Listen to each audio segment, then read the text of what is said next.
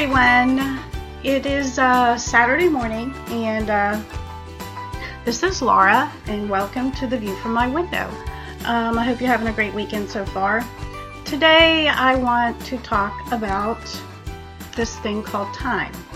As the saying goes, time flies, but where does it go? I recently had a 3-day weekend trip visiting family, and in my mind I thought I was going to be able to actually get some R&R, but between the time spent traveling, eating out, and everything in between, very little time was spent relaxing.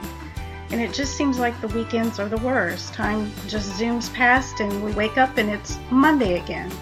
And this got me to thinking, so I did some research. You know, that question of where does time go? Well, it's been answered. And let me share the latest research results with you. Just a minute and I'll get it here. Let's see. These results are according to wikibrains.com. And as of 2014, the life expectancy in America is 78.6 years, and this is based on that statistic. And it seems as we spend 25 years sleeping. We work in our employment 10.3 years. Women spend 17 years trying to lose weight. We watch TV 9.1 years, and out of that, 2 years of that 9 is watching commercials. And that one doesn't surprise me. We spend 70% of our waking life in front of the digital medium. That one might be a little more now.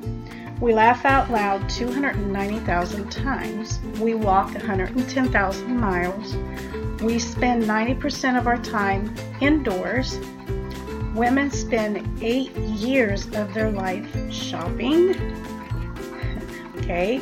The average person swears 2 million times. That's about 80 to 90 times a day.